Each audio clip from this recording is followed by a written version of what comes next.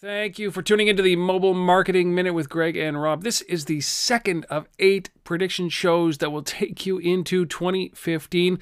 Today, we talk about beacons and a few ideas about where we think they can go in 2015. Sit back, relax, on with the show. This episode is brought to you by ThinkNear. Their location score platform delivers the most accurate location targeting available on mobile. Visit them at locationscore.com. This is the Mobile Marketing Minute with your hosts, Rob Woodbridge and Greg Hickman. Hello, everybody, and welcome back to the Mobile Marketing Minute. My name is Rob Woodbridge from Untethered.tv. And I'm Greg Hickman at MobileMix.com. This is our first show, really, about predictions. We're doing a deep dive into the top 7 predictions of 2015. And this, I can say definitively, is our first prediction. This time, it is around beacons. Now, if you haven't heard our 7 predictions, you can go to our previous show. It lists them all out in a nice little tidy package. You can understand what they are, or you can just start here, and you've got this and 6 more coming down the road. But today, we're talking about beacons and what this means in 2015, what beacons mean in 2015. What do you think, Greg? Where do we start? So, kind of like we alluded to in the last episode, I think we're going to see the use of beacons not only for commerce-related activities, but enablers for other applications to control our home, cars, etc. And I think you're going to see a lot of people that are just kind of testing it right now. You're going to see early 2015. You're going to see a lot of people just testing it with the basic, like when I'm going in store on this one. Yep. Testing, coupons and offers and, triggers like that to really start understanding how this technology actually really works. But I think very quickly we're going to have to see, for it to be successful, other data sources be included so that you're delivering content and delivering whether it's a coupon or offer or whatever in a more contextualized way based on every single user. It needs to be user-centric versus just kind of campaign or promotion specific, because with this data, or with kind of knowing where these people are, knowing that they're close to certain things within a store, it's not going to be very effective just to be now more accurately peppering people with offers, based on where they're standing. Just because they're standing in the aisle that has one product doesn't mean that they want that product. So I think, very quickly we're going to need to see other data assets connected to or kind of enhanced to kind of deliver more intelligent messaging now that we know where they are and all of that stuff. Yeah, I completely agree with you. And one of the great ways that this can be done is, there are a certain number of beacon infrastructure companies, not the guys who make the beacons, but who empower the beacons through software. Mm-hmm. And one of them is obviously Apple with iBeacon, and it's a closed environment, and Estimote is another one. But you can start to see maybe there's and we'll talk about this, I'm sure, in one of our predictions, which is privacy. But you're going to be able to see this cross-pollination of data that understands that, I was at this store that was iBeacon enabled, and I looked at this product, and then I went to this store, and then I went to this store, and maybe they're all kitchen stores, and it understands that when I walk into the grocery store and I'm in a kitchen aisle, it takes all of that aggregate data onto itself and says, listen, obviously Rob is looking for something that is kitchen related, so we're going to push him something, or based on his purchasing behavior before and the triggers that made him buy something beforehand, we're going to give him the product that he needs in front of him. It might sound a little creepy. But so was checking in 3 years ago or 4 years ago, and so was taking a selfie. You never would have done that 3 or 4 years ago. I think we've just evolved, and right. The technology that runs beacons, I think, really does help in making advertising and making notifications functional and useful to the end user.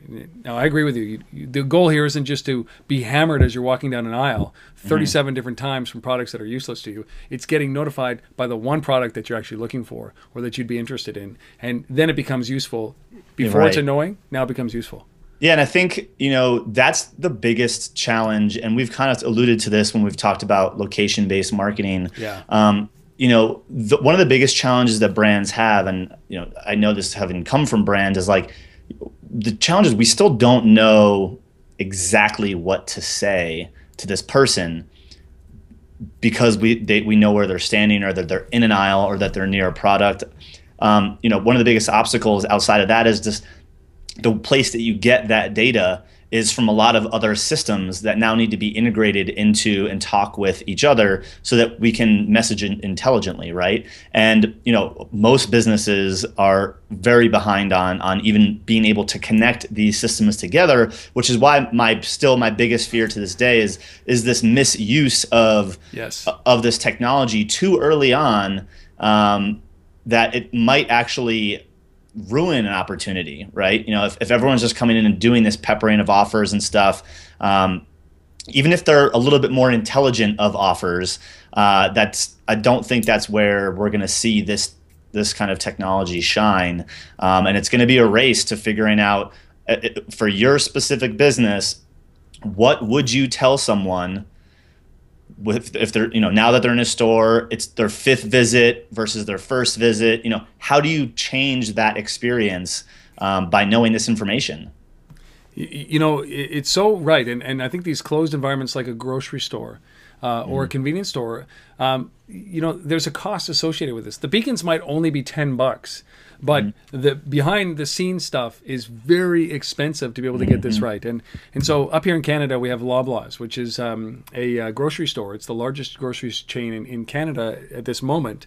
And they have something called PC Points. It's their loyalty play, and it's all app-based. And then you can start to see where I'm going with this, is that it's based on your previous purchases, where they give you points to basically, they suggest products that you've already bought or that you have a tendency to buy, and you'll get points for those so that you come back and do them.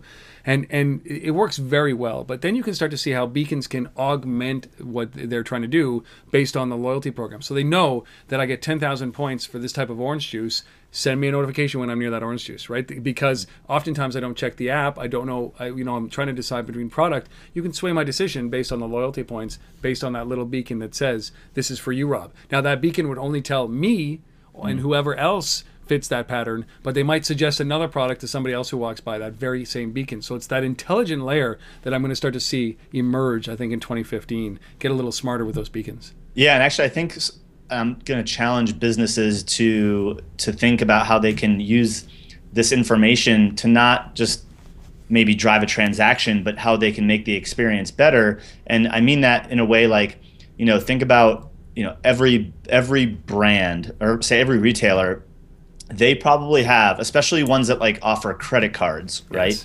Like think Nordstrom, like you can have a Nordstrom credit card. They have different levels of credit cards. They have like the Nordstrom Black Card or whatever.